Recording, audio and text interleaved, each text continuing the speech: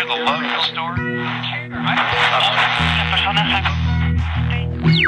You're listening to Future Theater Radio with Bill and Nancy Burns, right here on the Dark Matter Radio Network and PSN Radio.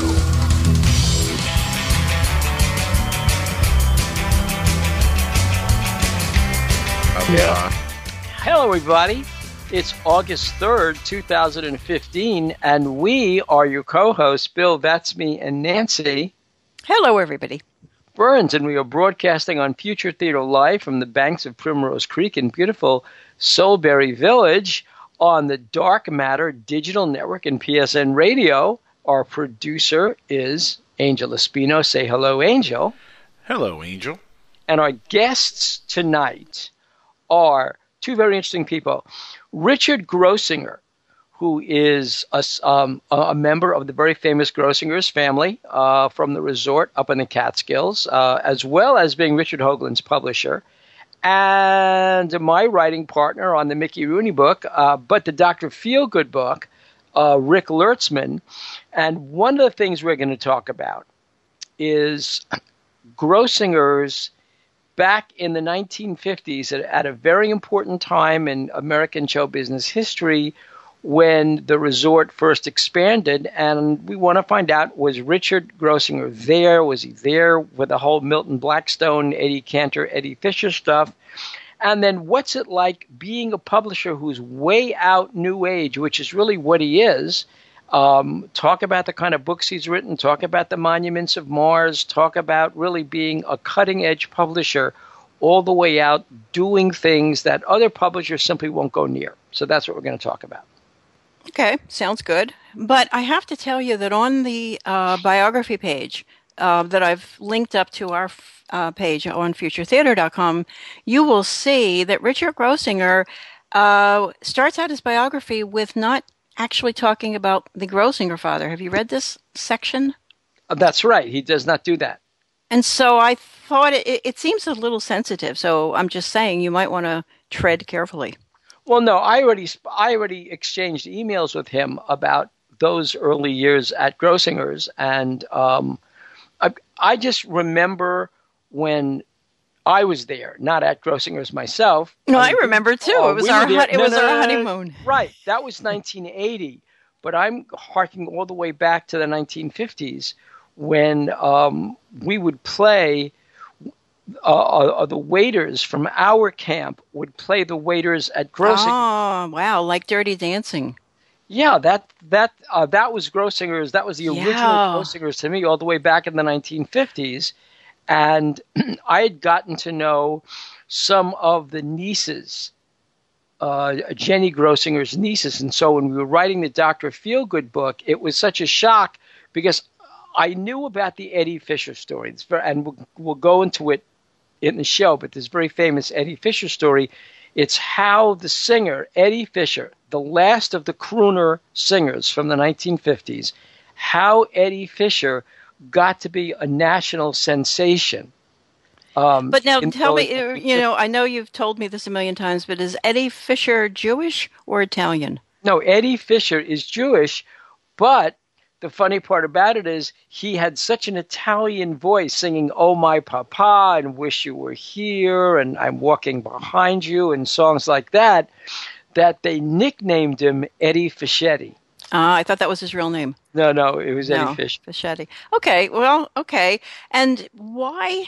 Okay, I wonder if we're the first people to ever take Richard Grossinger and put him in a corner and say, Richard, we were honeymooning at your family's resort. I bet millions of people have said that. Oh, I'm sure. I mean, and that was such an odd weekend, too, because one of the really great highlights, it was like I think it was one of the few times with this one person, I actually had a living premonition of the future. With what person?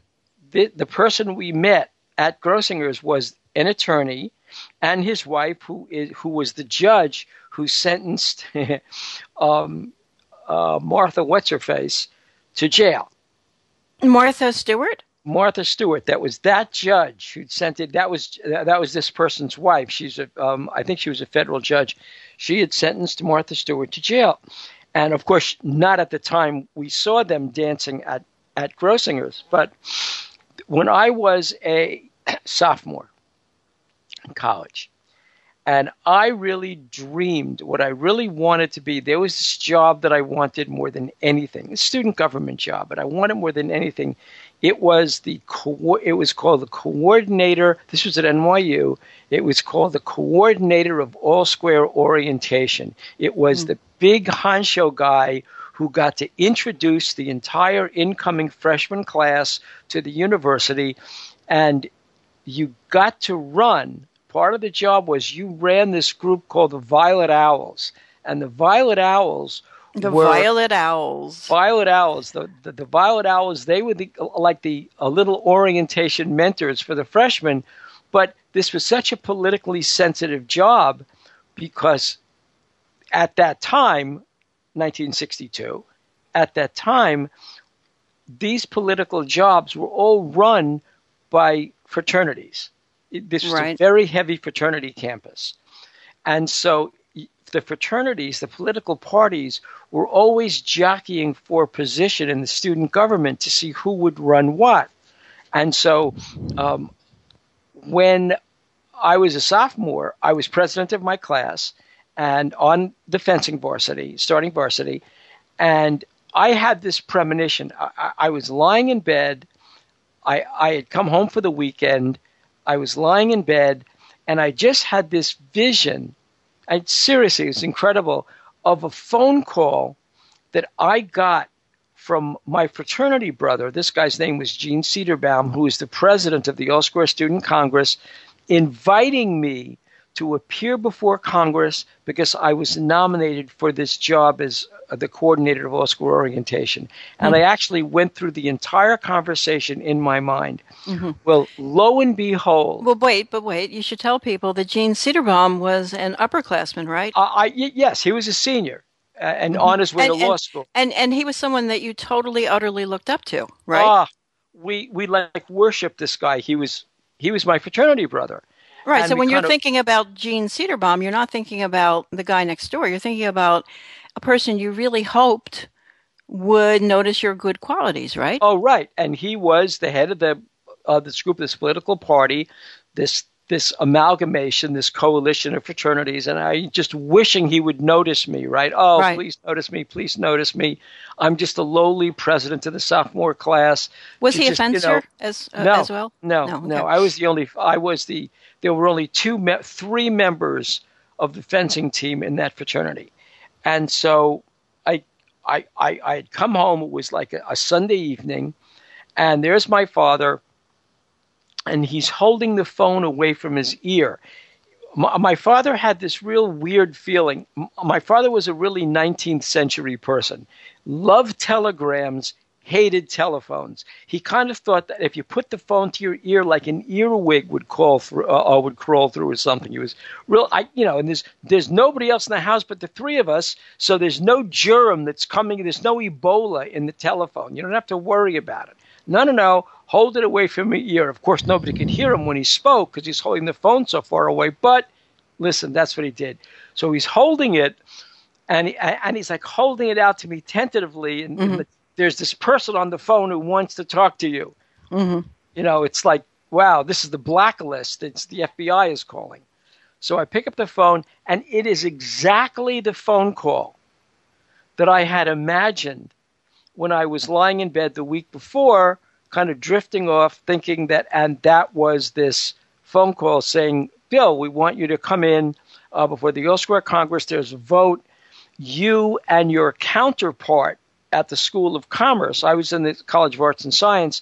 My counterpart, the sophomore class president, who, by the way, has become one of the top executives at Barnes & Noble, your counterpart. What was his name? Bruce Berger, your counterpart. And so there was actually a political crunch. There was a counterpart, and we were all whipping votes on council for who would be the orientation coordinator. How many people did you have to whip? I won by a vote, a single vote. And well, how many people did you have to whip in how short a time? Oh, it was literally it was all day Monday. I mean, we're running out of class, going to the student center, pigeonholing people, going to the halls. Come on, who are you voting for? And you're promising everything, like you're promising new cars, you're promising dinner. Yeah. Well, now listen. Since tonight's show has three raconteurs, yourself, Rick Lertzman, and Richard Grossinger. Three fabulous things here. I wanted to point out to the folks that since you're all going to be going back to your past, we're all going to be talking, I'm not going to be talking, but we're all going to be talking about who we are and how we got to be who we are. Okay? So therefore, Richard Grossinger, I don't know where Rick Lertzman went to college, but Grossinger graduated from Amherst in June 1966, just the same as you guys did. I don't think Lertzman is the same age, but he might be. No. Rick is about 10 years younger, but Rick was at USC. He was a filmmaker. Okay, so we have USC, a filmmaker. Okay, and Grossinger is from Amherst. Amherst in 1966 with a BA in English. And that same month he married his wife, Lindy Huff, I think you might pronounce it, Hough.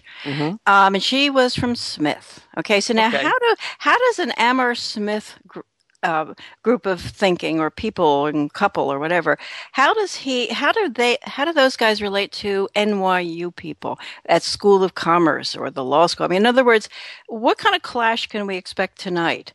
Because I'm looking at everything Richard Grossinger did in his life so far, and I see a path that was a fork in the road, and he took one side and his wife, and they started from a literary magazine called EO or IO, and I went the other way, like the more commercial way. And and so did you. And so did you, right? You didn't have a big choice with NYU. So you get no, well, my choice was law school and graduate school. But the Cedarbaum moment is a pivotal point, and we are getting married and deciding when to get married. It was all very worrisome. You know, you try to do the right thing at the right time. So we ended up getting married, our second marriage, each of us, on Leap Year Day, February 29th. Right, because it's the one day that didn't have any baggage. Right, and so... Remember, we were talking about it in the car. That's awesome. Said, what is the one day where there's no other, nothing can crash into it. But this was also Bill's great idea, but here's the thing. That's actually pretty smart. Yeah, it was Bill, and that's how we ended up getting married, because we were both too afraid. We'd been living together at this point for 4 or 5 years now, and we were scared to do it because we both had failed, and so we didn't want to bring more failure in. So we picked this day, and Bill thought it up almost, February 1st, he realized it, and so we had to hustle and get a wedding together, and the only possible place that had anything open for that weekend, February 29th, was Grossinger's, and they had a crossword puzzle convention. Oh, yes, a New York Times crossword puzzle convention. And I thought this could be it. It's a completely impromptu marriage. We ended up having a big party in September of that year, or October that year, and where we invited family and stuff and kind of redid it. But for now, this was the real marriage in front of a... what was the religion? Bill's Jewish, I'm Catholic. What was the religion? Unitarian. It was a compromise. It was Unitarian. Unitarian, and we wrote our own vows, and they gave us construction paper to, everything printed on construction paper, because this is like nice. New Age, and we wrote vows about the sockeyed salmon going up the river or something. I don't remember because we didn't want to do I thee obey. And by the way, the greatest wedding scene in all of movies is not, as you would think, in The Princess Bride, when they talk about marriage, but instead an old-time movie with Burt Reynolds and I believe Goldie Hawn. Goldie Hawn, right. And it's called Best Friends. Best Friends. And in this movie, they decide to get married suddenly. And the guy who marries them is this really tall guy who was our modern day Lon Chaney. He was. He's been a character actor. He was on Star Trek. He's been everywhere. He's always the guy with the sunken eyes, the real tall, almost Frankenstein looking guy.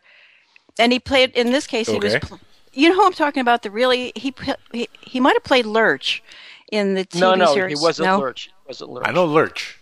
Lurch. It's not Lurch. Okay. But this guy would play villains always. He'd have the minute you see him, but he did die. He was a character actor. He's a big giant. He was a big giant. Star Trek.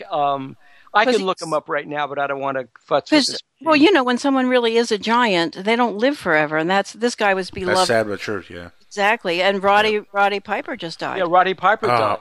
Yeah, but he wasn't that big, Roddy Piper. No, but he was beaten up. He was really beaten up. Oh, yeah. That scene. He's never recovered from that scene. But anyway, so the crossword puzzle.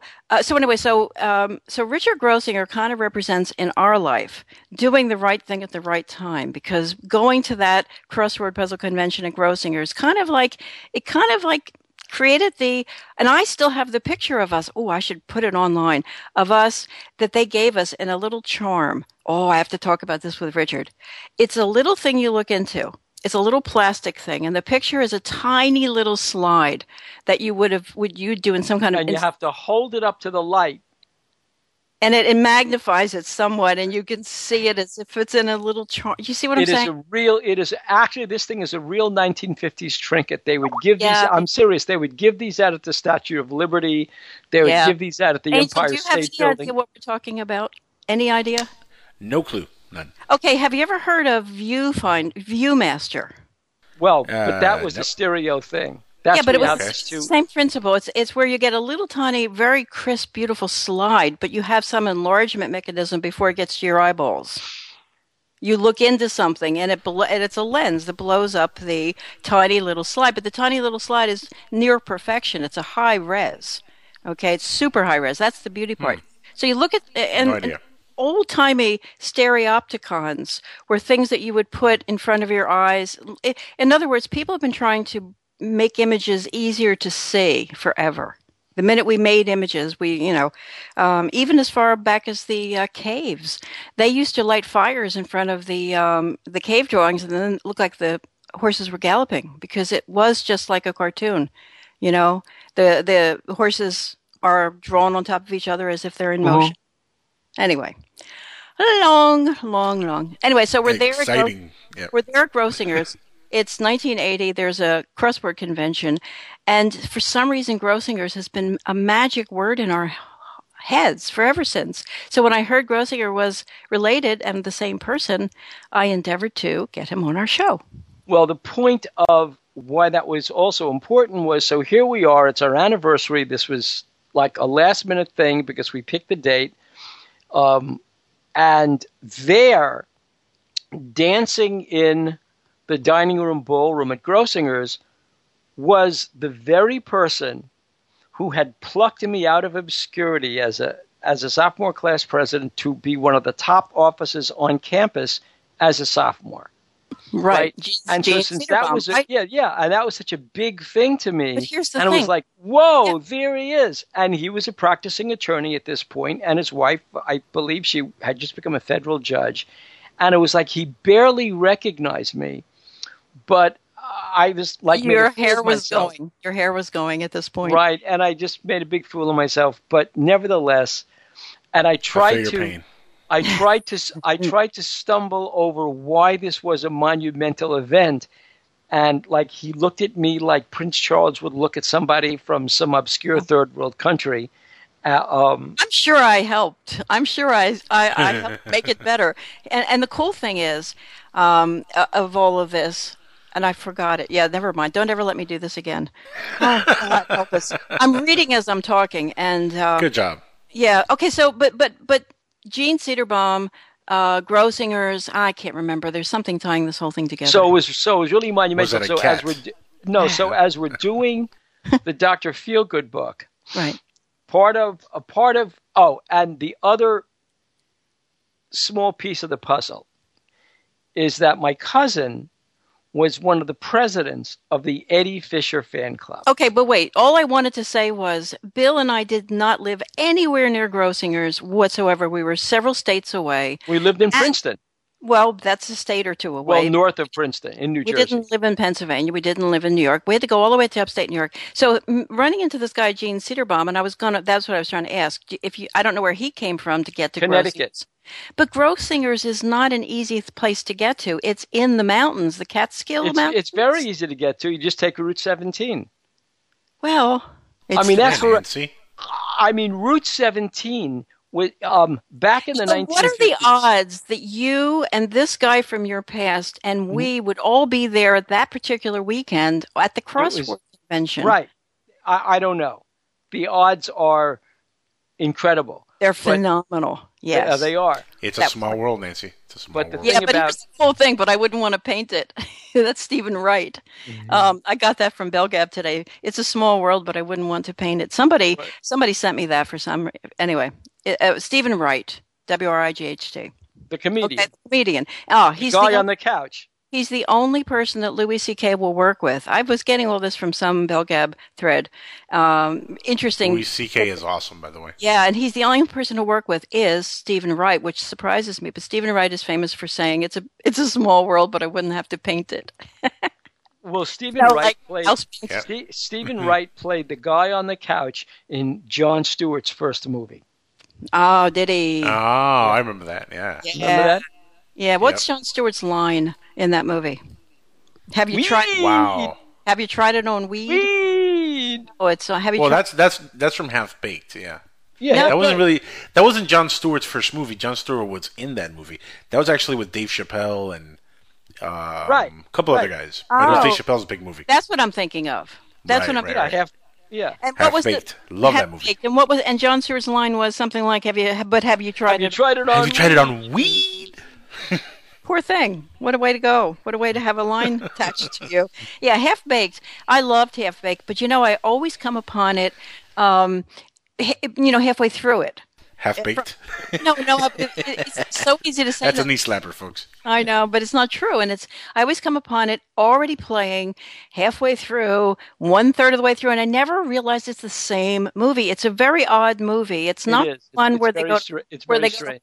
What's the one where they go to Harvard? They grind no, that's a whole That's a whole different one. Do you know that one, Angel, where they grind it? Their friend flies out of the window and burns on the way down before getting hit by a bus, and they grind him up into ashes, and he's the greatest weed pot maker ever, and so they smoke him, and they become super smart and go to Harvard, and that's not baked. It's a whole nother high. No, that's a different. That's how high? How high? Okay. Yeah, that's what it is. How high? With Method Man. Which one's Method Man? He's from the Wu-Tang Clan, and the Wu-Tang Clan ain't nothing to, with people out there now. What do you mean? Why? It's a rap group. You never heard of the Wu-Tang Clan? I never heard of them. And what did you say about them? They're nothing. Their slogan is the Wu-Tang Clan ain't nothing to F with. The F stands for. Okay. Yes. Yeah. Yes, but why is that their slogan? I mean, are they a rap group? Mm-hmm. Oh man, the Wu-Tang Clan is actually one of the most famous rap groups in the world. Probably in the history of music and hip hop. They sold I'm making a very chagrined face, at least. I really am. Well, Wu-Tang came out in 1994, 95, around there. They put out the first record around that time. It was a huge hit. They had a song called Cream, which stands for Cash Rules Everything Around Me. And that was a huge hit in the 90s. They were really big. In fact, a lot of them have gone on to have solo careers and sold millions of records as solo artists. They always come back and they do, records together. And there was a very famous. I'll tell you something equally obscure to you as that was to me. There was a very famous album called Cream by Herb Alpert and the Tijuana Brass, and it's very famous for having a lady naked except for whipped cream on herself. Nice. And it's a very famous album cover because of it was called Cream. Just saying. And there was also a group called Cream, which I don't know that they're any good. I can't remember. And there was also the Prince song Cream. Yeah, there was. There was. By the way, Method Man, who's one of the main rappers from the Wu-Tang Clan, has become a very successful actor now. He's actually in the recent released Trainwreck with Amy Schumer. I didn't see that yet. It's a train wreck. Right. Is Method Man in the movie that we were just talking about called How High? Or yes, that's him and another rapper called Redman. They're really close friends. They've done records together. Redman is not really part of the Wu-Tang Clan, but he hangs out with them a lot. Well, do you understand that in the same way that we're talking now, the question about Amherst versus, say, NYU or UCLA or Columbia, USC. USA. These are really important questions to people of our generation because we were defined by those things. I think. I was defined by the Wu-Tang Clan. I will Were admit you? that, yes. Wow. I'll tell you what. Here's a funny story. The last year of high school, one of the records came out. One of their first records came out, and me and like 4 of my friends skipped school that day to go buy the record at a mall. Nice. Because it was the Wu-Tang. We were like huge fans. We were like what big, does big Wu-Tang fans of theirs. mean, do you say? They actually the reason they call themselves as the Wu-Tang Clan is because they're named after an old Chinese movie about the Wu-Tang. It's an old Chinese martial arts movie. That's right. And they all take that was a movie that I actually saw, believe it or not. That's a great Chinese karate movie. Right. And they all take like personas from those movies. Like they have the Old Dirty Bastard. ODB is one of the members who's actually passed away. Rest in peace. His persona is like that old dirty bastard. Kung Do they Fu guy. all sort of adopt the same mentality as the original movie perhaps suggested, of warriors and stuff like that? That's what they are. Yeah. I mean, a lot of their music is very military minded, and it's really good music. So listen to our guest. I mean, our guest has studied all this really weird stuff, which I've put onto the webpage. He would probably love the Wu-Tang Clan. He probably love it. Here's the other, but let me give you another. But he studied all that stuff, like. Let me give you another strange stream. Let me add another stream to that. And so John Liebert went to Amherst, and somebody else who went to Amherst was David Eisenhower. So one of the things that I'm curious about, well, Liebert was at Amherst well before Richard Grossinger. He was there about 5 years before Richard Grossinger. But I'm wondering when David Eisenhower was there, because he's also our age. And the thing about it is, I am desperate to find out from Julie Nixon Eisenhower if her father ever told her the story that Marilyn Taylor Gleason told us. That reminds Jackie me. Gleason told her. But wait, I've got a good connection for you. Another person on Belgab can kind of put us in touch. Long story, and I will tell you after the show. But I think we were going to get an interview with the remaining Gleason wife, I think, who's still alive. Marilyn Taylor. Yes. Marilyn Taylor. Well, Rick knows. Would you like an interview? I would love that. I would love that, because Marilyn Taylor remember where Jackie Gleason always had the June Taylor dancers on? Well, right. Marilyn Taylor was June Taylor's sister. Was she a dancer also? Yeah. And so she tells the story that Jackie told her about how it actually changed his life. And so what I would love to do... we have to talk to her. My dream segment is Marilyn Taylor and Julie Nixon. Mm-hmm. Nice. Yeah. And for Angel, the June Taylor Dancers was the TV version of the Ziegfeld Follies. In the old-timey movies where the ladies are all dancing with fans and it's all very fancy, black and white. Yep. Well, June Taylor Dancers were the same thing, and they would always have the camera way high up, and all their legs are flying into designs and stuff. That right. was... I know that. It was because of Busby Berkeley. Busby Berkeley invented those camera angles for that choreography. Look at a movie like Babes in Arms. Look at a lot of the Ziegfeld Mickey Rooney. Oh my goodness! No, look at Mickey Rooney is Hollywood, Nancy. Mickey Rooney is Hollywood. And you know what? Bill has. I mean, this is the manuscript that will not get itself corrected. And Bill and Rick Lertzman have been cursing and cursing and cursing every day, every hour, because they've had to go through it again. There are just different copy editors. They're taking so much care with this. And again, Richard Grossinger. They better not curse on the air here, because we don't allow that. No. But I'm telling you, none of that here. No. Bad words, and much fist shaking. So we have to get a new machine soon, because Bill's been pounding again. So, Rick. So tonight's a special little moment where Rick and Bill won't be cursing. They'll be talking to an interesting person. Well, we're talking about Max Jacobson, because the whole point of it, and that's the television series. I did my segment about 10 days ago. The Friday Before Last what is the series again? That was a good movie too, Friday Before Last. Go ahead. It was it's on Reels Television. It's coming out in January, and it's Dr. Feelgood is the television series. Really? Yeah. It's not a series, it's just a one show, right? No.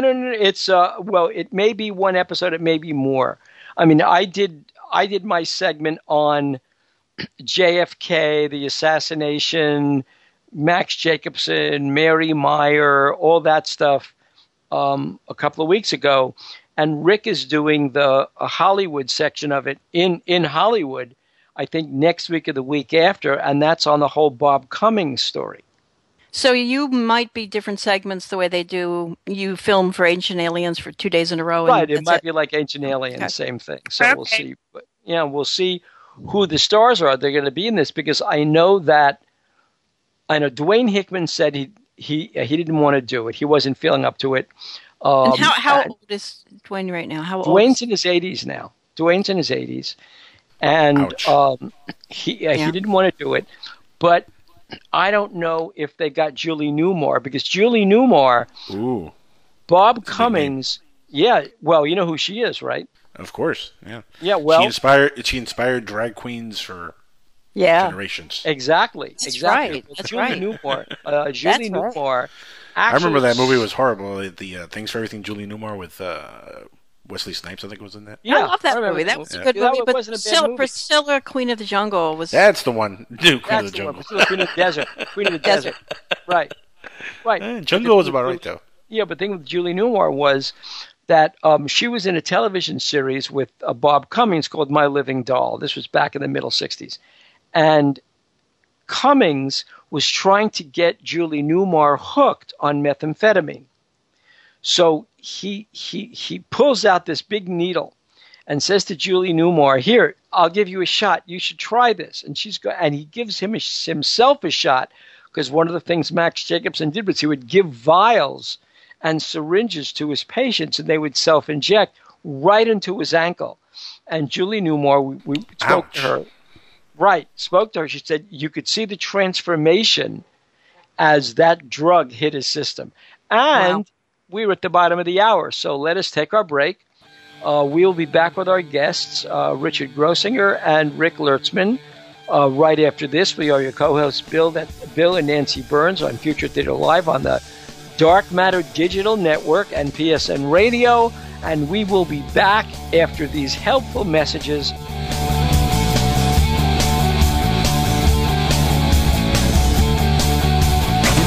No longer being tied down to your computer, but having the freedom to take live talk radio with you anywhere you go. TalkStream Live introduces our first ever iPhone application. The talk shows you follow now follow you. And your iPhone is now the fastest and easiest way to stay connected to the best talk radio on the internet. Listen to live talk shows 24 hours a day, 7 days a week. Mobile talk radio from TalkStream Live. Now available in the iTunes App Store. Put a team of professional consultants behind your home or business computer with Key Information Solutions, providing solutions to your internet and computing needs while keeping you on the cutting edge of technology. Preventative maintenance and networking support, hardware and custom-built computers. Let Key Information Solutions be your personal tech staff for your home or office with affordable hourly, monthly, or annual rates to fit anyone's budget. Call Key Information Solutions now. 954-973-3374. That's 954-973-3374. Or visit keyinformation.com.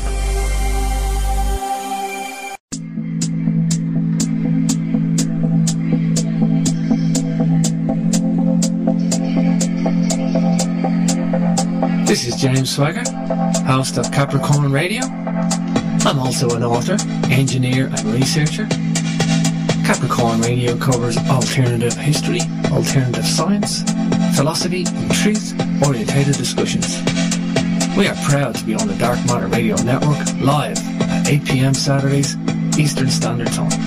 You can catch extra info on darkmatterradio.net, jamesswagger.com for yours truly, and capricornmembers.com for the archives. Don't forget, truth is not democratic, truth is truth.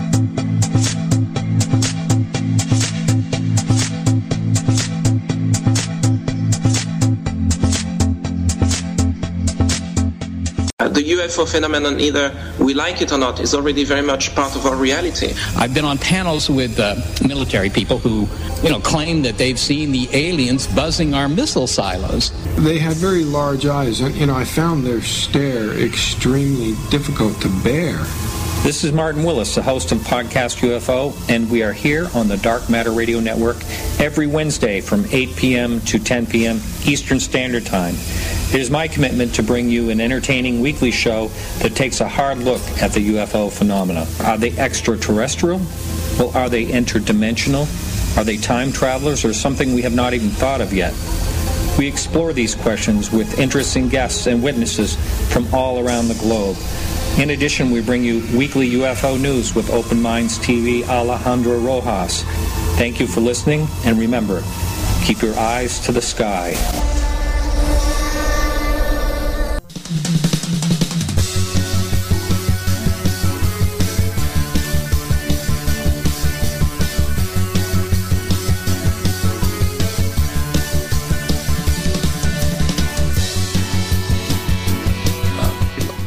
Hi, everybody, and we're back on Future Theater Live with our guest, Richard Grossinger and Rick Lertzman, and we're happy to be here. So thanks, guys, for joining us. There's a lot to talk about tonight, a lot of memories we will dredge up. So, again, thank you.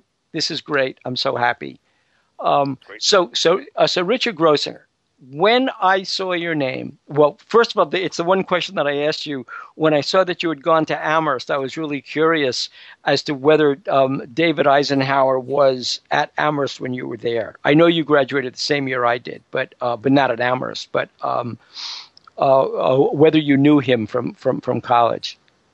He was a little bit after me. I read about him being there after I was gone. Yeah, I'm desperately trying to reach him, more to reach Julie Nixon, his wife, just to ask about the Jackie Gleason story, which is what I'm fascinated with. And of course, Rick is here, and he knows about the Marilyn Taylor story that Jackie Gleason told her about Richard Nixon showing him an alien body at Homestead Air Force Base. Very famous story, and that was confirmed, by the way. That was confirmed to me, or at least the one person who knew Jackie Gleason very well. Jackie Gleason's last movie was with, and Rick will give me the title in a second, Tom Hanks. And supposedly the head of Sony... Stepfather? I think it was Stepfather. Nothing in Common. Nothing in Common. That was the movie. Nothing in Common.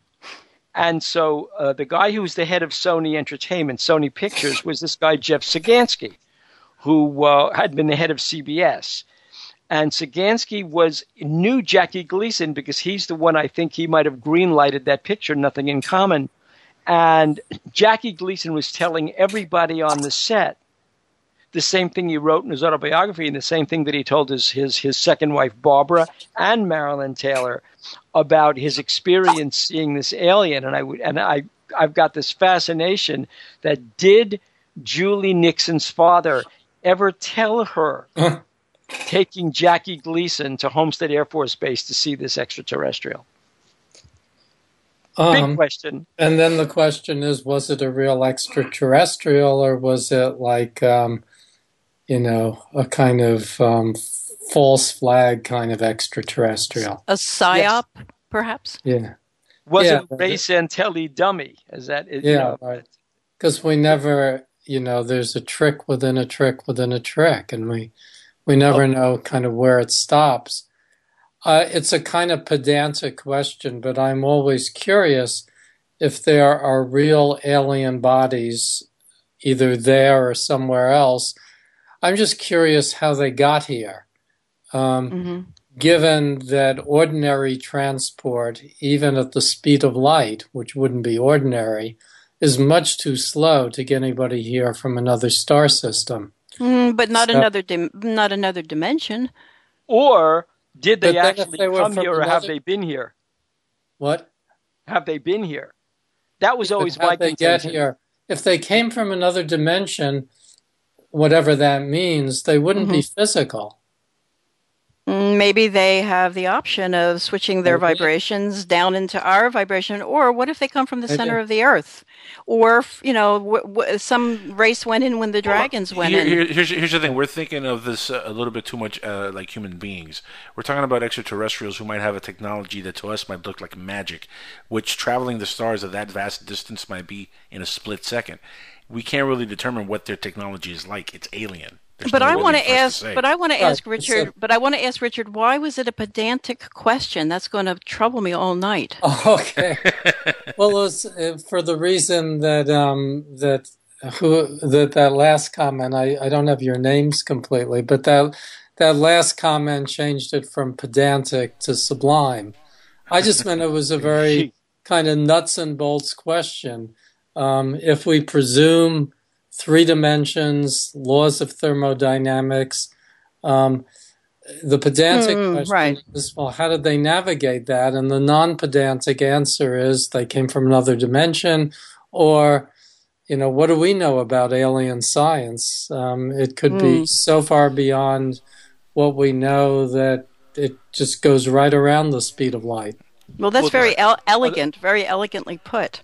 The son of the person who developed the Learjet, John Lear, expounds on this. He lives in Las Vegas, and he said that from what he knows from people who have worked at Area 51 on this technology, that they don't travel through space and time.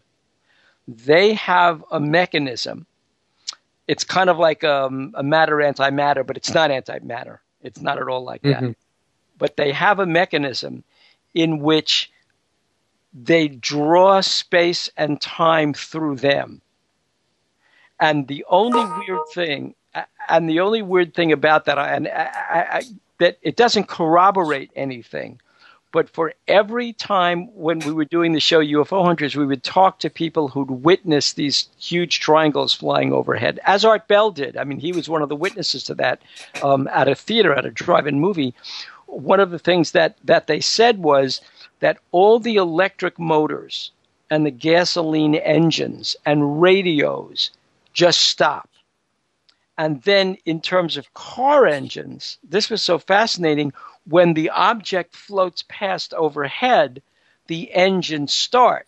And anybody who knows a gasoline engine knows that they don't just start if they've been cut off. If the ignition has stopped and the engine shuts down, you have to start the engine.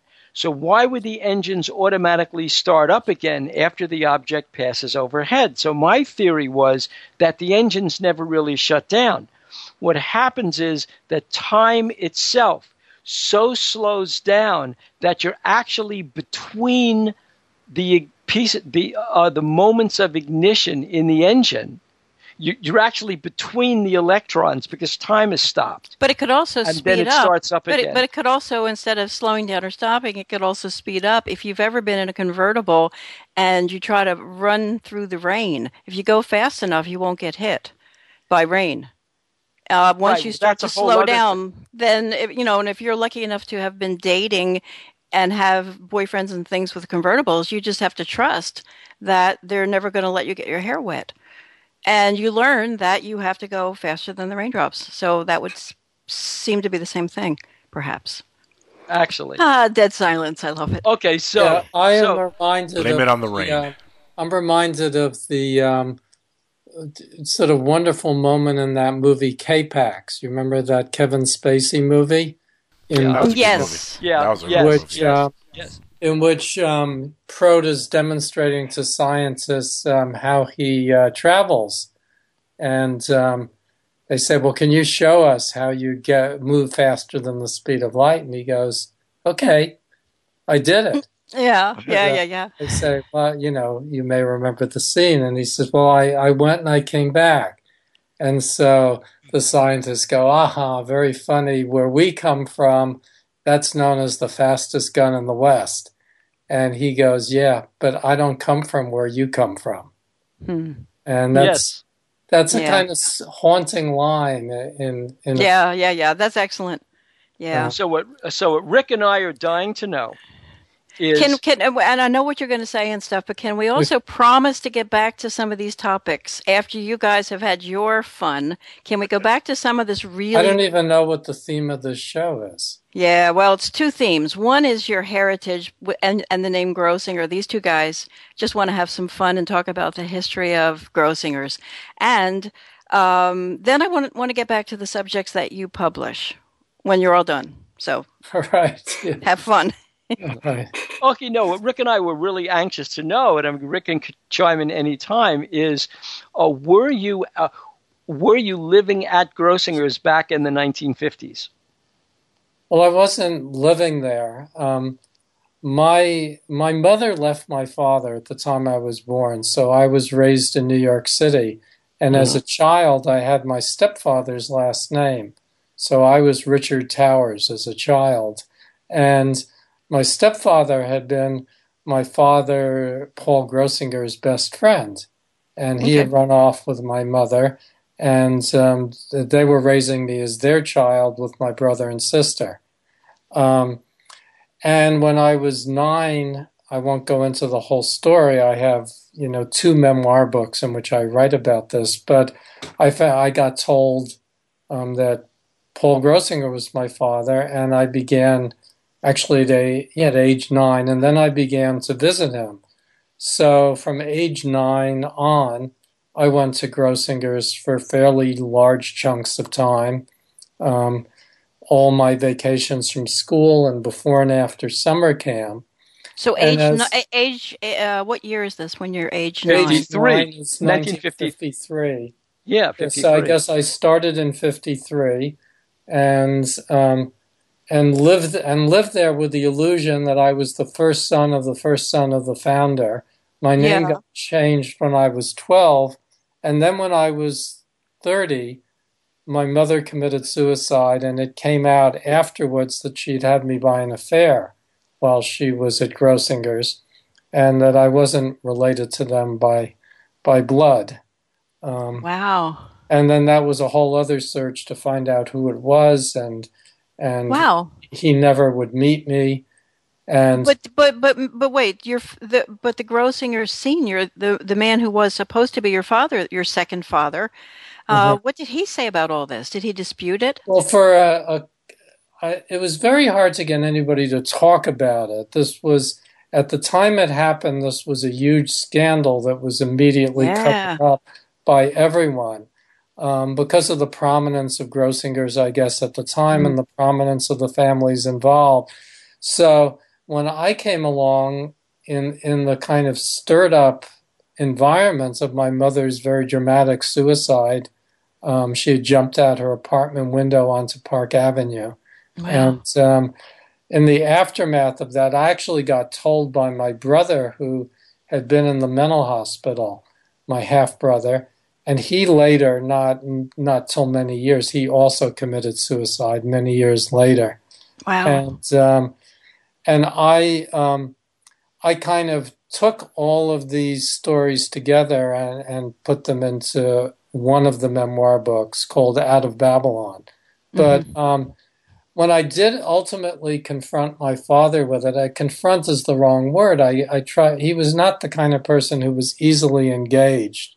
In my book, I play around with the movie, and he's played by Jackie Gleason.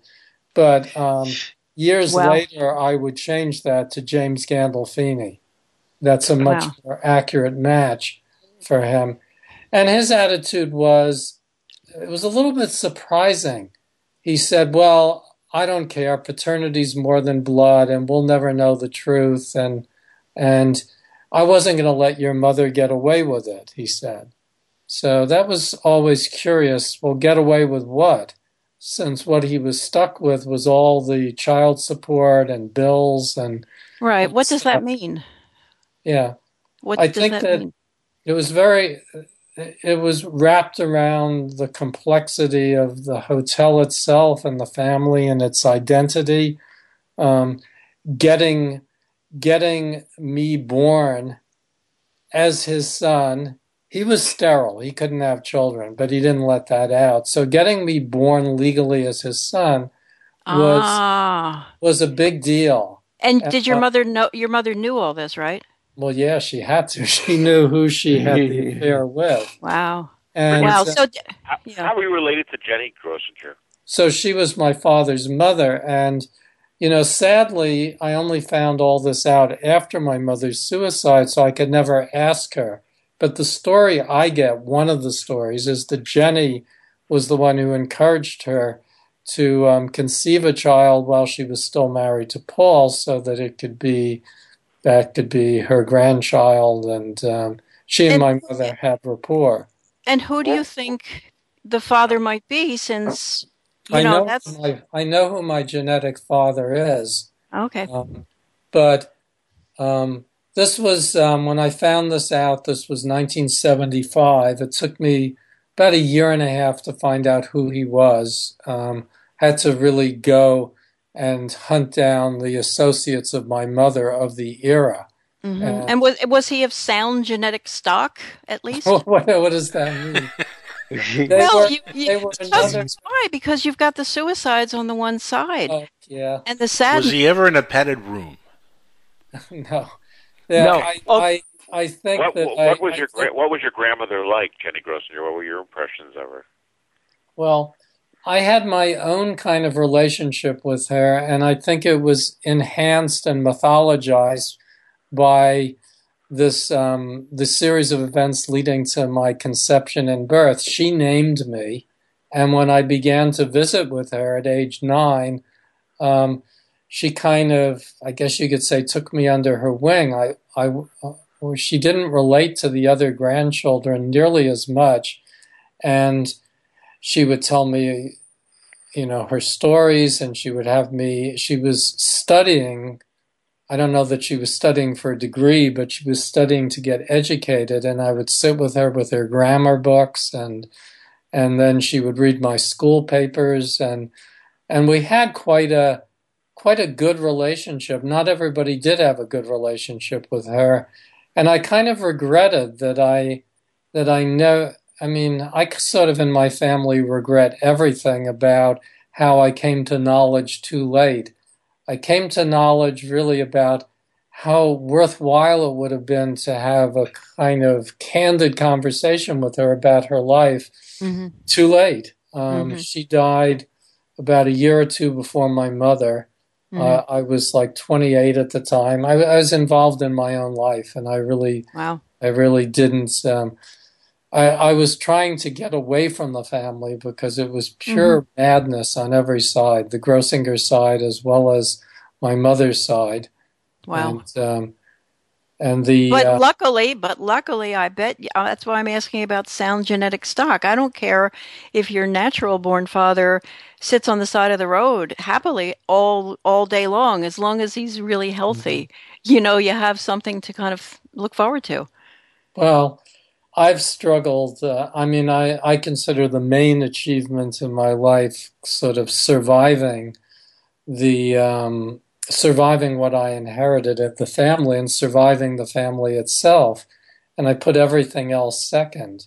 You almost sound like a Salinger character from an actual real coming off of J.D. Salinger's pages. A kid who's born with certain kind of interesting eggs in the basket. Like one of the members of the Glass family. As a writer, I'm not mainly a fiction writer. I am a literary writer, but I don't write fiction. And the memoir books that I've done, that I'm now rewriting actually, are different from most of my work. Most of my work is closer to our earlier conversation. I mean, I've written books on alternative medicine and astronomy and cosmology and evolutionary theory. Should your autobiography, the memoirs, be read in order, or does it not matter? It doesn't matter. I published the two of them in the 90s, and I didn't have the material really organized well enough, so I put some of the wrong material in the wrong book. Nice. That gives you a reason to do book 3. Yeah. It gives, well, and then the third one I never rewrote because it seemed too personal. But now I've just taken on this year's task to rewrite all 3 of them. Nice. So the original one, which is called New Moon, which I began writing when I was 16, right in the middle of it, and I worked on it through college. That one will come out next year as a revised version, and then I'll work on Out of Babylon, and then the third one, which was never published. Richard, did you ever get to know Milton Blackstone? Yeah, that's the first thing you emailed me. I never liked Milton. Who is Milton Blackstone? Milton Blackstone was kind of like the publicist who sort of launched Grossinger's and my grandmother's rumored paramour. I can contribute nothing on except rumor. I always found him a kind of sour, sort of arrogant guy, very, very cold. I understand about his genius. Are we still connected? Yes. Yeah. Okay. I understand about his genius in helping to kind of create the legend of the hotel. My experiences with him were kind of hit and miss. What I remember, I guess three things jump out in my mind about him. All of them are in one memoir book or another. One of them is when I was sent on a teen tour around the country after high school, before college, and in LA he took me away from the teen tour and took me with Eddie Fisher for the day. And we went to an Angels game at the maybe it was the LA Coliseum then, and I was the envy of everyone else in the group because I had met a real star. And Eddie even gave me, I think, $20. He said, "Take the girls out" or something, and typical of him. And then the second thing I remember was after freshman year of college, the one summer I worked for my father, which was a disaster, at the hotel. I having gone to an all-boys prep school and an all-boys summer camp, I was pretty behind on dating. And I dated for that summer a starlet that he brought and was trying to discover. And I met her through him. Who was she? Nobody who became anything. Her name was Helene Leibowitz. She was very Jewish and from Miami Beach, and he brought her there. And it was a big thing to me at the time.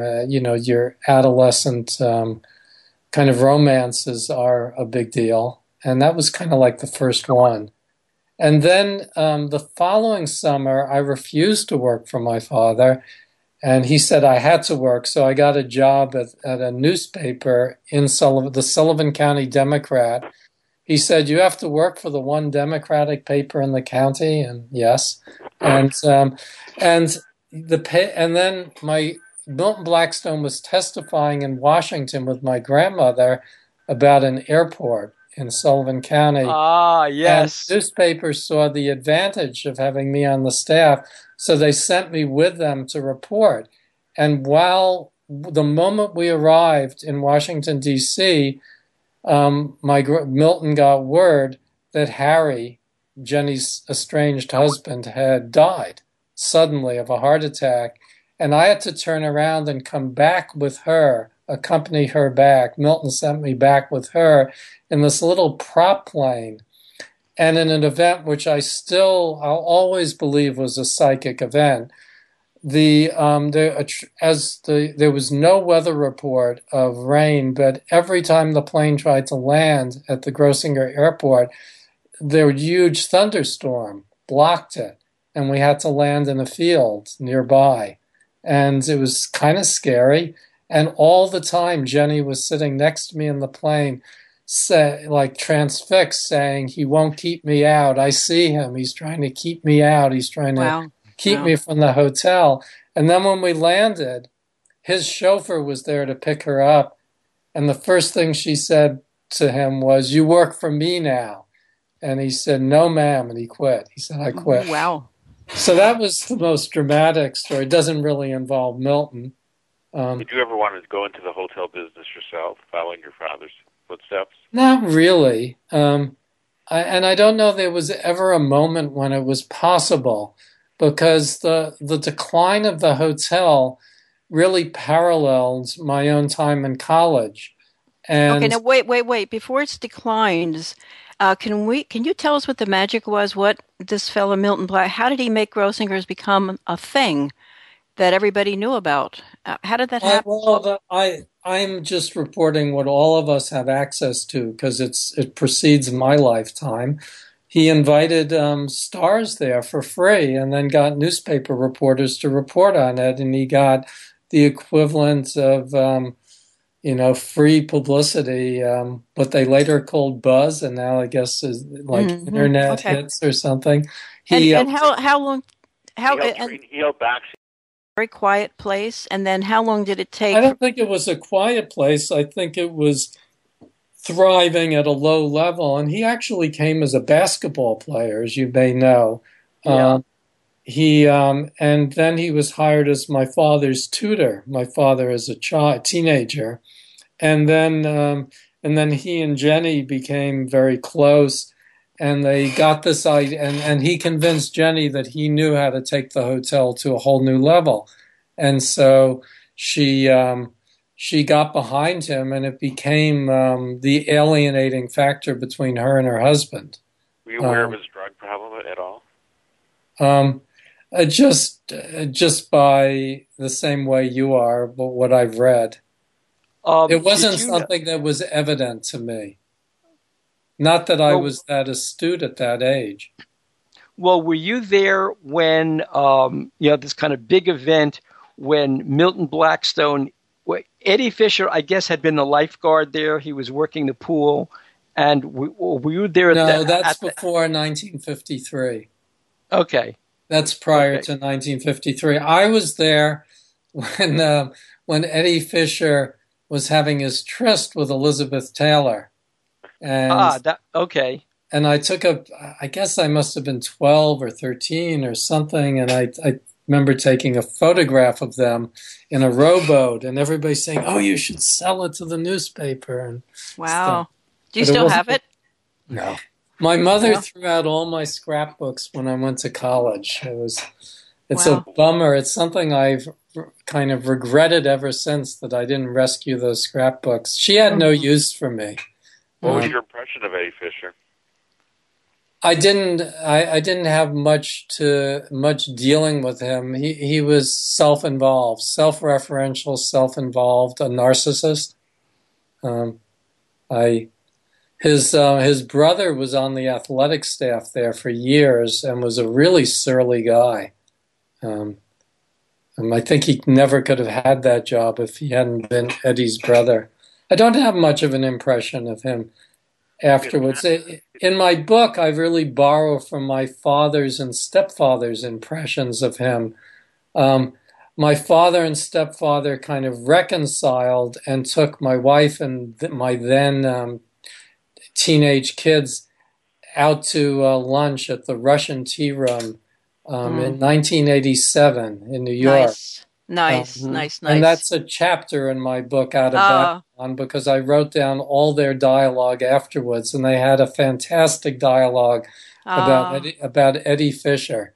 Wow, that was very smart to do that. You know, many people put a scene, at least, not a chapter sometimes, but at least a good scene in a good movie or a good book. I guess you just sort of maybe said this will be important someday. Well, it was when I decided to start to write Out of Babylon because I had two books at that point that were separate. One was an attempted history of Grossinger's that an agent wanted me to write, and the other was and it wasn't Lyle Stewart, I hope. No, it was John Brockman.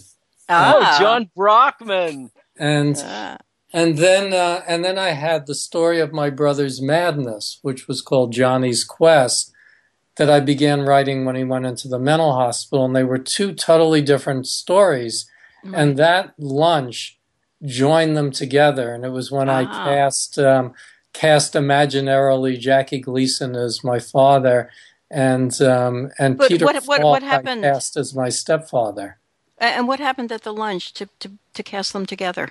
Well, you mean what caused the lunch? No. What you say, the lunch itself, it all coalesced in your mind. Because these guys loved each other, and my mother had come between them, and I left with my wife and kids, and be left with my father in the taxi cab. And he said, when your mother ran off with him, it was good riddance to her. It was him I lost. Wow.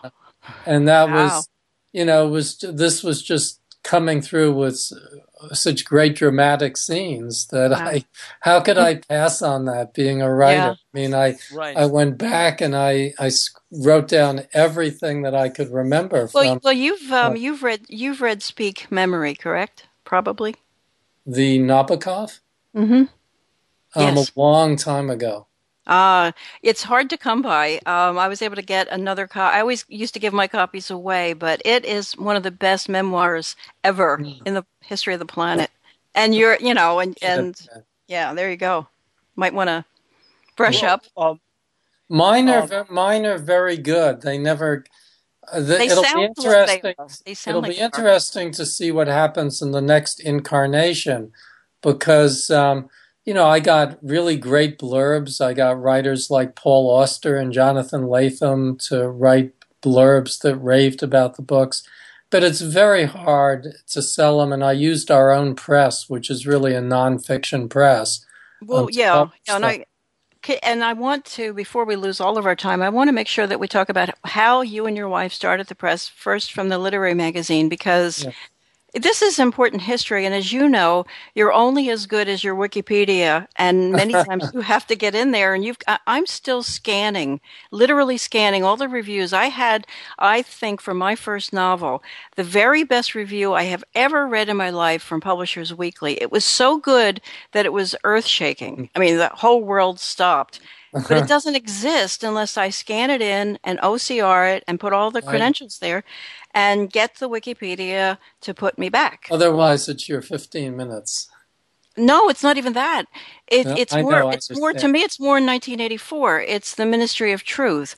I mean, you have to work really hard to get yourself at least up there, so other people would maybe collect that information and keep putting it back in.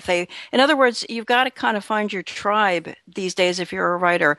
And my mentor was a fellow named William Goyen, Goyen, and they recently did a nice retrospective.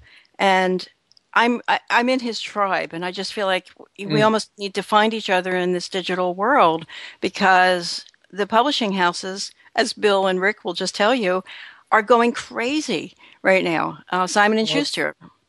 It's a bit, publishing, the whole technology and the economy and the culture have changed radically enough that publishing is not going to survive in the conventional sense. And our own press, which is a nonprofit that Lindy and I turned over to the staff, so it's still being run and it's still successful, but we're going to really have to work and redefine ourselves and stay on the cutting edge in order to survive, because the economic model is no longer viable in an era of the internet and Amazon, and that's a whole discussion. But let me just give you a hint, because I've been on this journey. I've done a daily newspaper. I was a reporter. I've done a monthly magazine. I was the editor, and I've published with the top people in the world, so forth and so on. But oh my God! I hate when I get off on these long. Here's the thing. You have to learn programming. If you've been able to avoid it your whole life because other people did the typesetting, you have to go back and learn HTML5, and you have to do it, and CSS3. You have to do it now, because everything's being built on this platform, period. So that if you want to learn about how to do an app, or you want to learn how to move into the future with new ways of reading, it's not going to be a facsimile of a book with a facsimile of a page turning. It's going to be totally different. Learn those two things, HTML5 and CSS3, and it keeps you young because you're learning a whole new set of languages. So I suggest you do that. That's what I say. Anyway, the answer to the question was that we started the journal flukily as undergraduates at Amherst and Smith. There were a bunch of circumstances that led us to start a literary magazine, and then we got funding from Amherst College that enabled us to keep it going. And we took it with us to Ann Arbor when we went to graduate school. And then with the fourth issue, which we did on alchemy, it caught into the counterculture. And suddenly we had a subscriber base, and we continued to publish it from Ann Arbor, and then from Maine, and then from Vermont. And in Vermont, our friend who was running the Vermont Arts Council offered to sponsor us on a grant, and we got a few books. We gave it the name North Atlantic Books because that's where we had been, and we named it after a poem of Ed Dorn's North Atlantic Turbine. And then we got out a few books, got some grants, and when we moved to Berkeley in '77, we had a small literary press that I then expanded into a business. I'm condensing everything. I think primarily because I had a contract to write this book, Planet Medicine, for Doubleday, which was essentially an alternative medicine, ethnomedicine book. And I was meeting a lot of practitioners who weren't getting published. So I was doing alternative medicine and somatics or body work, whatever you want to call it, and martial arts very early on. And it formed the basis for a successful mind, body, spirit press that kind of took off in the 80s and 90s. And that's a very synopsized version of how the press developed. So how did you cross paths with Richard Hoagland? Because you published his book. Right. It must have been about 85. I think maybe it was 86, because I remember it was the year the Mets won the World Series. And that was 86. Yeah, because I know that my first meeting with Hoagland, a Met game went into extra innings, and I was watching it, and so I canceled the meeting. And I remember Hoagland said, "Well, we know where your loyalty lies." He was pissed off. That was that great game in the playoffs. It was. It wasn't the playoffs. That's not the greatest ball game ever played. It was probably the July 4th one. Oh, okay. Against the Braves. But anyway, I had just published the first edition of my book, The Night Sky, which had sections on UFOs and sections on Mars. And simultaneous to Hoagland discovering it, I read an article about him in the San Francisco Chronicle. So we kind of looked each other up simultaneously, and he was living in Oakland then, and I was living in Berkeley. We were really only a few blocks apart. And you know, when we talked, actually you had mentioned Simon & Schuster. That's who he had a book contract with, but they were clueless as to what he was doing. In fact, when they dropped the book, I always thought this was hilarious. The editor told them that surely there wasn't a face on Mars because when the astronauts went there, they would have seen it. And there were so many errors of logic there and a fact that it was mind-boggling. But I picked up the book. Hoagland then kept his advance money and still wanted to write it, so I worked with him on it for a few years, and we eventually got it out as The Monuments of Mars. And he and I, as he himself will say, had an up and down relationship over the years since then. But we've kind of reconnected recently over Pluto, because I was doing a Pluto anthology, and Dick ended up writing a major piece for it, and we brought it out this spring. And then I did a show. I co-hosted a show with him on this network. I heard it. And you know what, Richard? Everybody was saying they were calling you the guy who sounds like John Malkovich. Really? Yeah. You kind of do, yeah, a little bit. Huh. Don't feel bad, though. They say I sound like Seth Rogen, so it could be worse. I never heard that before. But yeah, I did.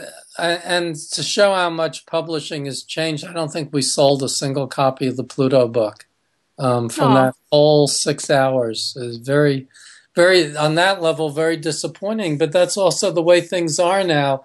People don't think first of books. They think first of the internet. Well, And sure, your website is I mean, I've been told, and I've been told, because I did a lot of books at Kensington back in the 1990s, and because I was friends with Walter Zacharias, and I did about maybe 8 books and recently, when I was speaking to their editorial director, she basically said to me, well, we're out of nonfiction now. And I said, why? I mean, that was your whole stable of books back in the I did true crime for them in the 1990s. And she said, the internet has destroyed the entire market for nonfiction true crime.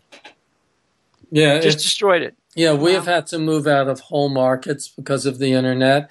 And the reason North Atlantic Books survives, I mean, I think you can guess, is that we're publishing cutting-edge topics before they become overly popular, and we seem to still be able to do that. So, and they're across a framework that includes now it's much more environmental and political for us, but it's still holistic health and nutrition and herbs and martial arts and bodywork systems. And it's still a viable publishing repertoire. But overall, it's a tough go. And we've had to drop many things that you could publish before. And Kensington was a very successful commercial publisher.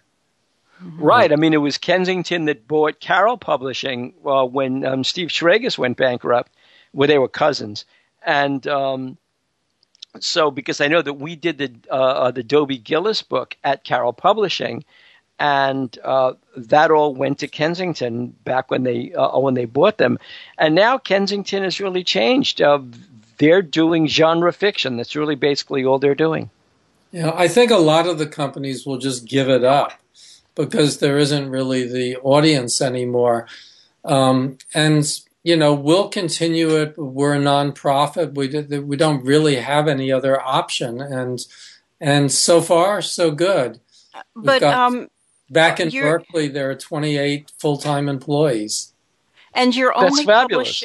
But you're only publishing print. You're not publishing digital. Is that right? Oh yeah, we are publishing ebooks. Yeah, ebooks are about 20% of our market. Okay, well that's good. And once you've got 20%, you can simply balance your two profit streams. But those two together are not going to be enough. It's going to take webinars and other digital packaging and audio and mixed media. It's going to take all of those things to make publishing work now. I want to see if I can float you back to the 1950s again. Okay. Had you heard the stories of, this is really fascinated Rick and me. Had you heard the stories of, on the one hand, how Milton Blackstone whipped up the crowd at Grossinger's to when Eddie Cantor was there to launch Eddie Fisher's singing career? That was one of the great mythological.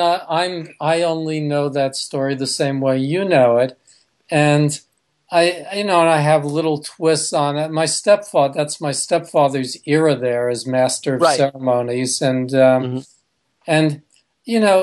not a whole lot more information. I think that it was the story is a myth that Eddie Cantor had already discovered him, and that they set up the scene in order to get publicity. Right. That's my understanding. Richard, I have a question. During our research for Dr. Feelgood, we talked to one of our friends. His name is Rocky Kalish, and he was a creator of Gilligan's Island and a lot of TV shows over the years. And as a student at Columbia, he said that he used to pick up money at Grossinger's from Milton Blackstone, and take it to prison where Jimmy Blue Eyes, Jimmy Ello, was. And Rocky said that Grossinger's was funded a lot by mafia money. Did you ever hear those rumors? Not really. The Concord more. I think that, would that Grossinger's had been that big time. And I've run into this also, my genetic father's family. When I first heard about who they were, there were rumors that they were mafia connected. And I think that turns out to be so much mythology also. And the fact that for everybody in that era, the mafia, the Jewish mafia, crossed their lives in various ways. I know that my father, speaking of the Mets, the earlier Mets of 1969, he placed a $1 bet with the mafia guy who hung out there at the hotel who did the gambling. He placed a $1 bet that the Mets would win the World Series.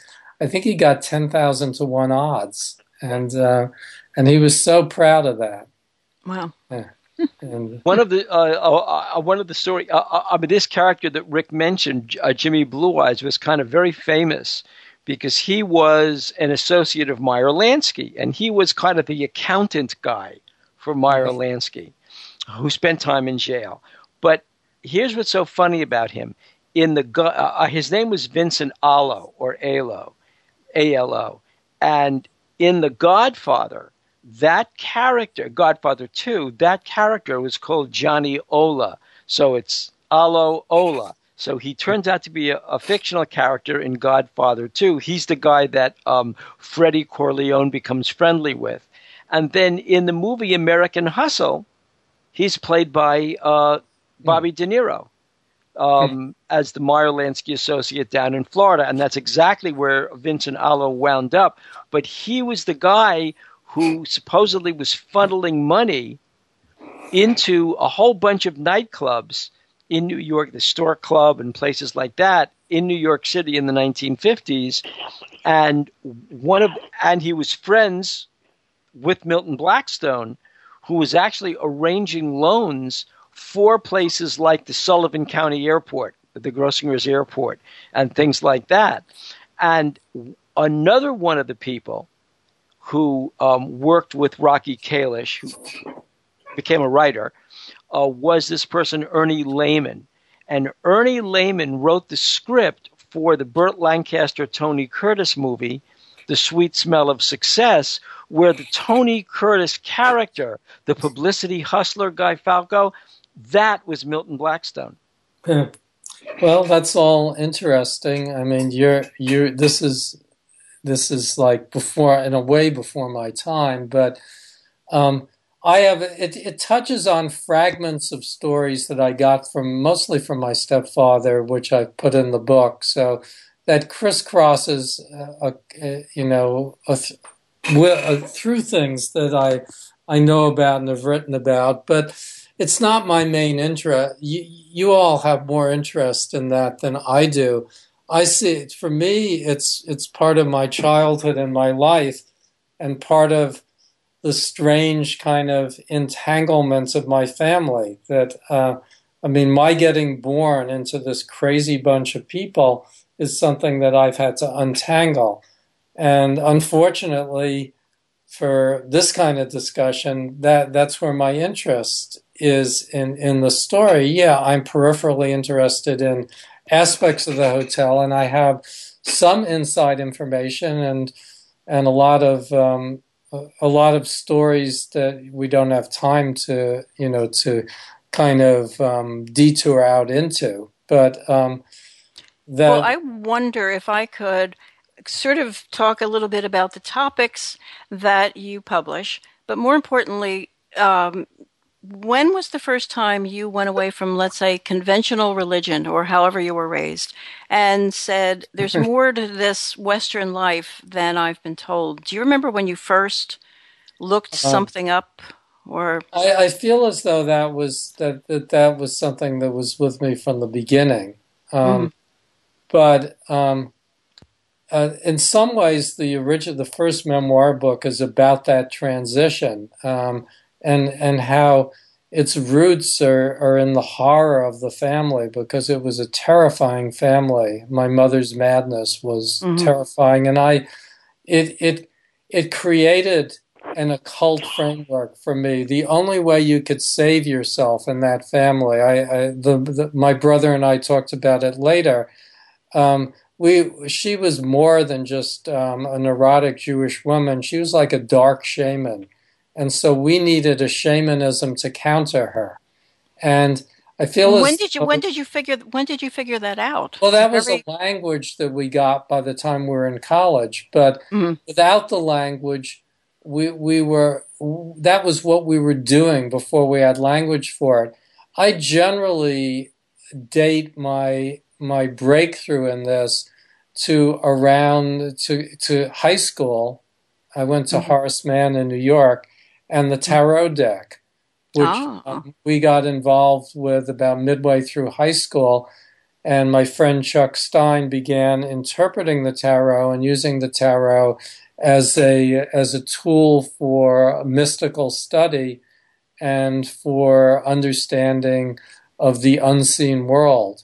And I had been in psychoanalysis all through childhood and adolescence, so I had this Freudian background and this understanding of symbolism. And when I got given the tarot, I just kind of that became the opening. And then later Jung, and in the years in Berkeley, I did a number of very long and intense studies. One of them being cranial sacral therapy and energy healing in general, and the other being a psychic study. I went to the Berkeley Psychic Institute and began to develop a practice from that. But and you call it in your bio a psychic kindergarten, and that's pretty recent. This is the Berkeley Psychic Institute. Yeah. And what do you have to do it for a certain amount of years? I was there 08, 09, and then I began studying with a graduate of there named John Friedlander, who is just much more spiritual. That was kind of, I don't know, that was a bit like Scientology. It was a bit cult-like. Well, and why is John Friedlander have Sethian in front of his name? What does that mean? Is that a well, after the Berkeley Psychic Institute, he was one of the people with Jane Roberts when she channeled Seth. And he has continued to have a relationship. I don't know if it's with Seth per se, but Seth is a very complex entity. He's not like a single person. And this kind of floating higher intelligence, this multi-personhood, extra, dimensional intelligence, which came through Jane Roberts, John is now channeling in his own way, and he's a former, as well as Berkeley Psychic Institute and Jane Roberts, he's done a lot of Buddhist study, and he has a law degree from Harvard and practiced as an attorney for many years before he became a full-time psychic. I think he's the top of the line at the moment. I think he's as good as you can get, and that there isn't. In Buddhism and Buddhist studies and Sufi and Hindu, there are a lot of advanced teachers, but it's hard to find an advanced Western teacher who really is in the theosophical tradition and has a Sethian approach and has the tools of the Berkeley Psychic Institute. So I've gotten a tremendous amount out of studying with John. And there's a book of mine called Dark Pool of Light, which is in 3 volumes, which is about consciousness. And the first volume is about neuroscience and consciousness and physics and consciousness. And the second volume is about Eastern and Western traditions and about John's teaching and the Berkeley Psychic Institute. And then the third volume is called The Crisis and Future of Consciousness. And that really goes much more deeply into what interests me most at the moment, which is to try and conceive of a universe which includes consciousness, which includes conscious beings like us, at the same time as it integrates the findings of science. And even though Stephen Hawking wouldn't be interested in being included, I think that his model of the universe put together with a model, a Sethian model, and a model that includes consciousness, begins to approach something as complex as the universe actually is. Mm-hmm. But I'm trying to. Are you talking about? Well, are you talking about something like a fourth culture, where you have the original two cultures from C.P. Snow, that book, back in the late 50s, early 60s, and then John Brockman, who basically coined the term the third culture, which is the blending of those two cultures, and then a fourth culture, which is a blending of consciousness and science?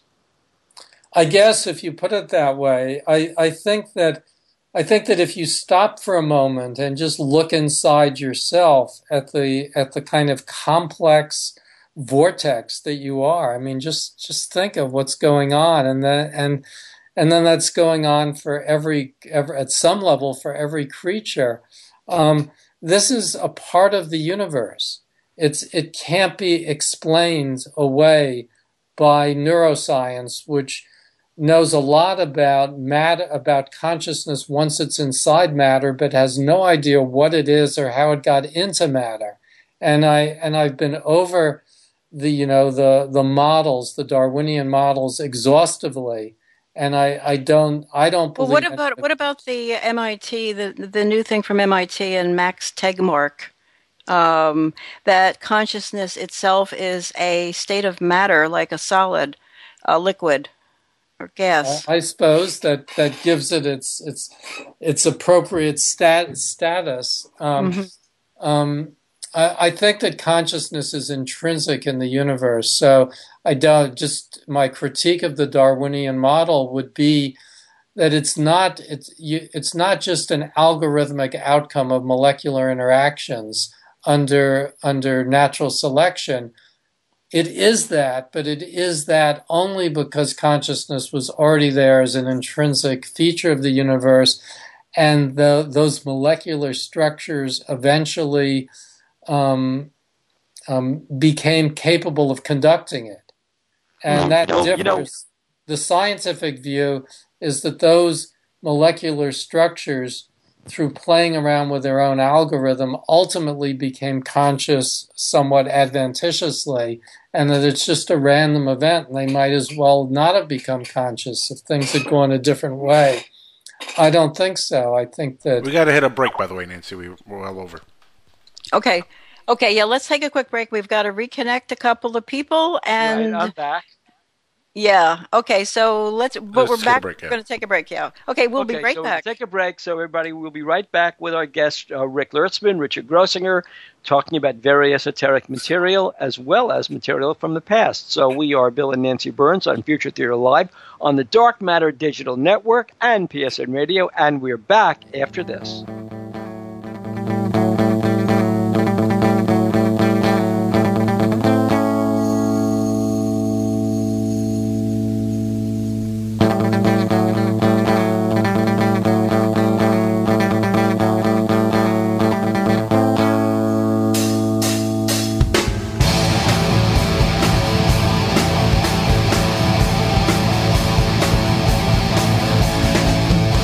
The UFO phenomenon, either we like it or not, is already very much part of our reality. I've been on panels with military people who, claim that they've seen the aliens buzzing our missile silos. They had very large eyes, and, I found their stare extremely difficult to bear. This is Martin Willis, the host of Podcast UFO, and we are here on the Dark Matter Radio Network every Wednesday from 8 p.m. to 10 p.m. Eastern Standard Time. It is my commitment to bring you an entertaining weekly show that takes a hard look at the UFO phenomena. Are they extraterrestrial? Well, are they interdimensional? Are they time travelers or something we have not even thought of yet? We explore these questions with interesting guests and witnesses from all around the globe. In addition, we bring you weekly UFO news with Open Minds TV Alejandro Rojas. Thank you for listening, and remember, keep your eyes to the sky. Imagine no longer being tied down to your computer, but having the freedom to take live talk radio with you anywhere you go. TalkStream Live introduces our first ever iPhone application. The talk shows you follow now follow you. And your iPhone is now the fastest and easiest way to stay connected to the best talk radio on the internet. Listen to live talk shows 24 hours a day, 7 days a week. Mobile talk radio from TalkStream Live. Now available in the iTunes App Store. The George Rodriguez Show. Who? I said The George Rodriguez Show. You don't know George Rodriguez? Wasn't he the guy that filled in for Neil Rogers? Yes. That George Rodriguez. What's he like? Oh, he's a short little Cuban feller. Kind of funny looking. Well, when's he on? 12 to 3, Monday, Wednesday, and Friday on SoFloRadio.com and SoFloRadio.net. The George Rodriguez Show is much more than adequate. Here's a riddle for you.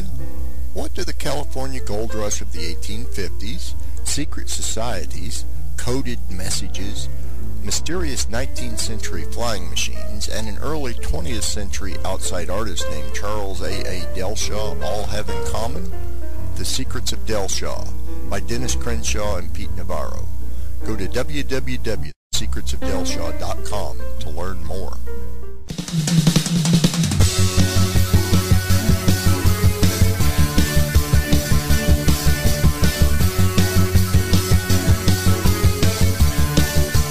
And we are back with our guests, Richard Grossinger and Rick Lertzman, talking about everything from Grossingers back in the 1950s and Eddie Fisher and Max Jacobson and Milton Blackstone, all the way to the nature of consciousness. You know, one thing, Richard, that I wanted to ask you was that before the break, when you were talking about the nature of consciousness as kind of like superseding matter, so to speak, the last invention that Thomas Edison worked on for the last decade of his life, from the 1920s until he died, I think, in 1932, was a machine, literally a communications device that literally could pick up on exactly what you were saying, that somehow there was a tangible material nature to consciousness that was disembodied. It didn't have a human shape to it,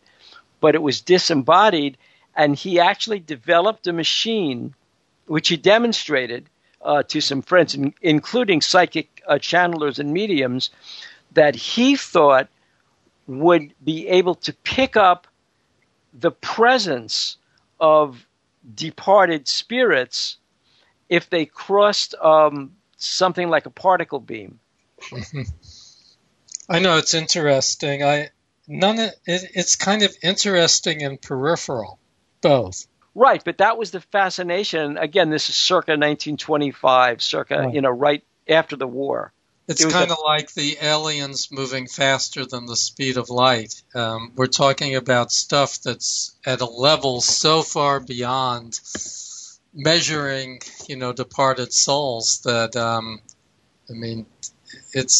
It's like in the system John's using, we're at the bottom. We're near the bottom of 49 frequencies of energy or information, whatever you want to call it. How does John suggest we raise our energies? Does he have any concrete suggestions? He doesn't. No. We're where we're supposed to be. Well, then why would he shoot down at us like that? From We you work on enlarging your sense of the kind of planes of being around you, and that's a fulfilling practice, and it makes your life richer and fuller. But he kind of resists the notion that we're in some way exiled here to a lesser state. Right. We're here in a physical form because this is the way to experience the kind of inner texture of the universe. And it's an extremely dense, poignant state filled with a kind of tremendous beauty, tremendous pain and ugliness and tremendous grief and tremendous poetry. Epiphany, yeah. And all of these things are part of the universe. And in a way, what we are is the expansion of the universe through its own depth. And as we experience these things, they become part of a greater interdependent intelligence. But if we were to get up onto a higher plane somehow, if that were possible, we would, in a sense, lose the richness of this place. It's a excruciating place, but there's no doubt that we experience it very, very powerfully. And even if it is an illusion, it's an amazing illusion, and there's nothing to replace it. Have you ever wondered or published or yourself researched the concept of the noosphere or the collective unconscious or the hive mind, as some people like Kevin Kelly talks about? Do you ever think about that thing that's actually forming through the internet, where people are reaching other people and thinking is, trends coming faster, the hive mind? I mean, I think about it, and it's interesting, but then I think about everything, and I don't know. I think that's, how to say it, everything that is being driven into being by technology is coming out of consciousness. So its form within technology is really interesting. Nice, interesting. What's even more interesting is the deeper vortex that's driving it into being, such that technology is finding it. So I'm less interested in the technology, although I enjoy it, and we're doing this show, and I'm a full participant. But I'm I have just to quickly, so that you don't think I'm completely out of my mind, I have found some fascinating paranormal, weird situations going on with people that have become some of the premier programmers. There's a kind of a renegade way of programming that the machines and the people are getting closer and closer to understanding each other quicker. Right. I believe that because I believe that there's so much there that once you get these very complex and powerful machines with these all this memory, you're going to tap into the field of information which is all around us. Yes. And that's where Bill should bring in right here our friend and Charlie Osman, who's actually your neighbor in Berkeley, who's a futurist. I moved to Maine, but you're not in Berkeley anymore. No, we moved last year to Maine. Okay, well, when you were in Berkeley, he was your neighbor, and one of the things he articulates is that it's kind of like this Ray Kurzweilian moment, that there will come a time when, and I believe that time has already come, but there will come a time when there will be not just a singularity of machines, but a singularity of humans and machines, at which point the machines, knowing that there has to be some kind of prime directive, that the planet itself must survive, because human beings have impressed their engrams, their consciousness into computers. There is no need for corporeal human beings anymore. Yeah, well, I don't know. I mean, how could one not be engaged and interested in that? But it's a little bit like take it or leave it. I don't. If it happens that way, fine. But I don't think that it's dependent on happening that way. I think that we could have a catastrophe and all the machines could be destroyed, and we're still going to get there. We might get there faster. We might get there faster if that happens, according to, say, Terence McKenna. where he believes we should go back to the archaic and as quickly as possible. Right. And so you've got all these different stories that we can follow. Right. And I think you just have to decide what story you're living, because you can choose which one to live. I shy away from the how do you say curse? I don't know how to pronounce his name. Well, it's Ray Kurzweil. Yeah, it's Ray Kurzweil. Yeah, I've always shied away from his thing. It just seems very technocratic to me. And well, he's not even the one who invented that thought, by the way. I have actually, in my notes somewhere, I have the actual guy that he took it from, who, again, was in print before Kurzweil came up with the singularity idea. I'm not talking about our friend in the UFO field, but yeah, so.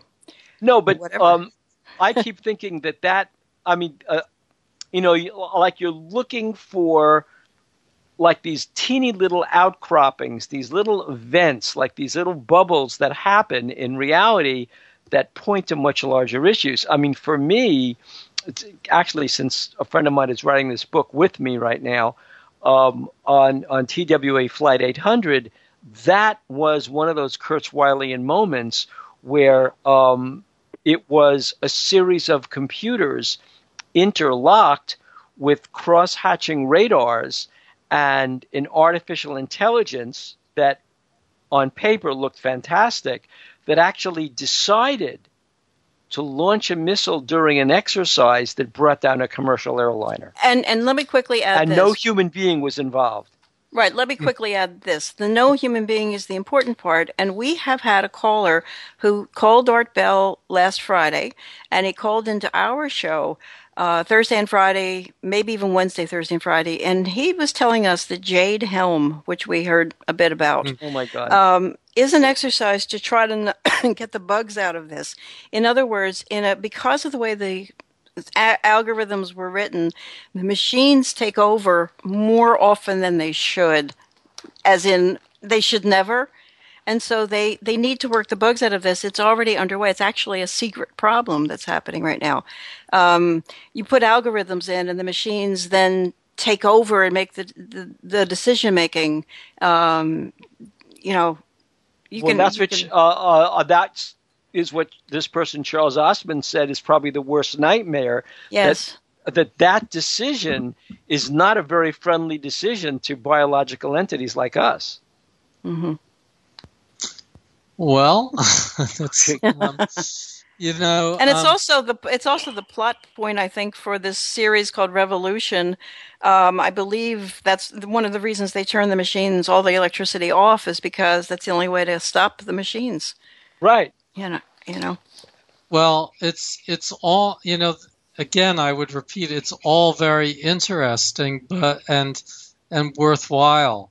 But I come back to the most interesting things to me on the planet are different things. The rainbow body of Tibetan Buddhism is much more interesting, mm-hmm. and it seems to me more powerful. No. I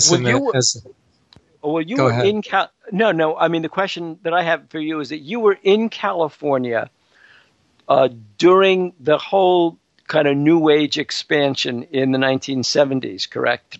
The late. Well, yeah, some of it, yeah.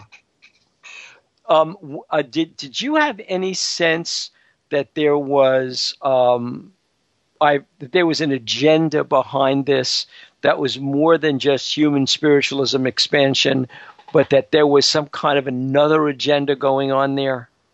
You mean another human agenda or another personal agenda? Another human, personal, political agenda going on. No, so that Esalen and things like that were not. I enjoy conspiracy theories, but I believe few of them. And as you may have heard on my show with Hoagland, I kind of debated him on that. I challenged him on his conspiracy theories. I think that some of them are more interesting than others, and seem to lead into deeper paradoxes than others. Like, for instance, the conspiracy theories around 9/11 or the Roswell Mhm. ones, Mhm. but I don't find conspiracy theories around Esalen interesting, or around kind of New Age stuff. Well, would you publish a book that you truly knew was at base a fantasy as, say, nonfiction?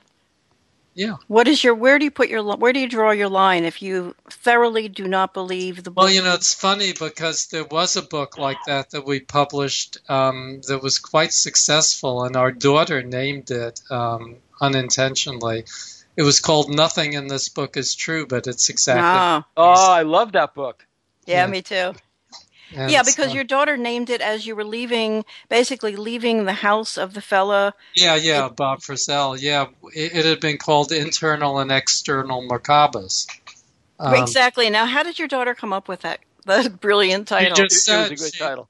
She just said as we were leaving, it's me who thought of it as a book title. She just said as we left his house, nothing he said is true, but it's exactly how things are.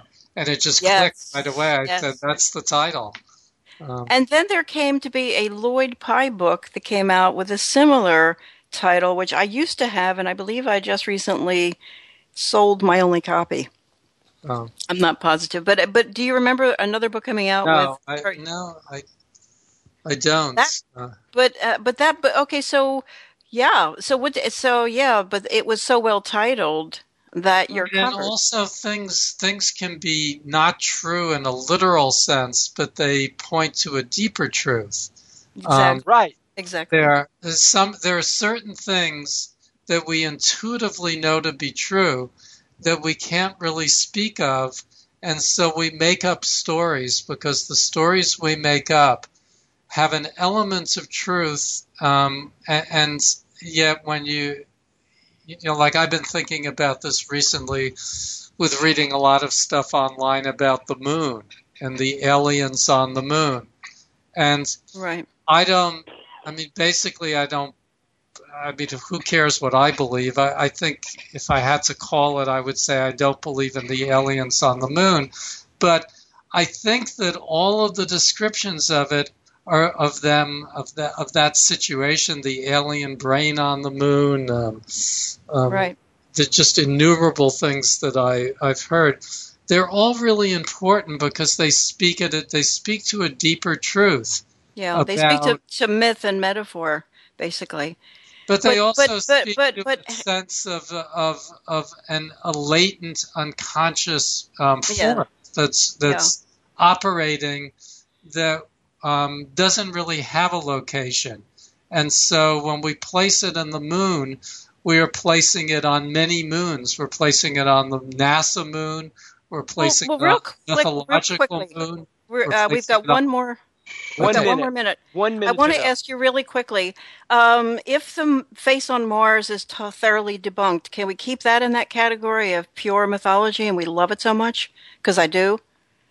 Yeah, well, we can, and I don't think it'll be debunked totally in our lifetime because we've seen close-up pictures, and those people who know how to look think that the close-up pictures, far from exposing it as just rock,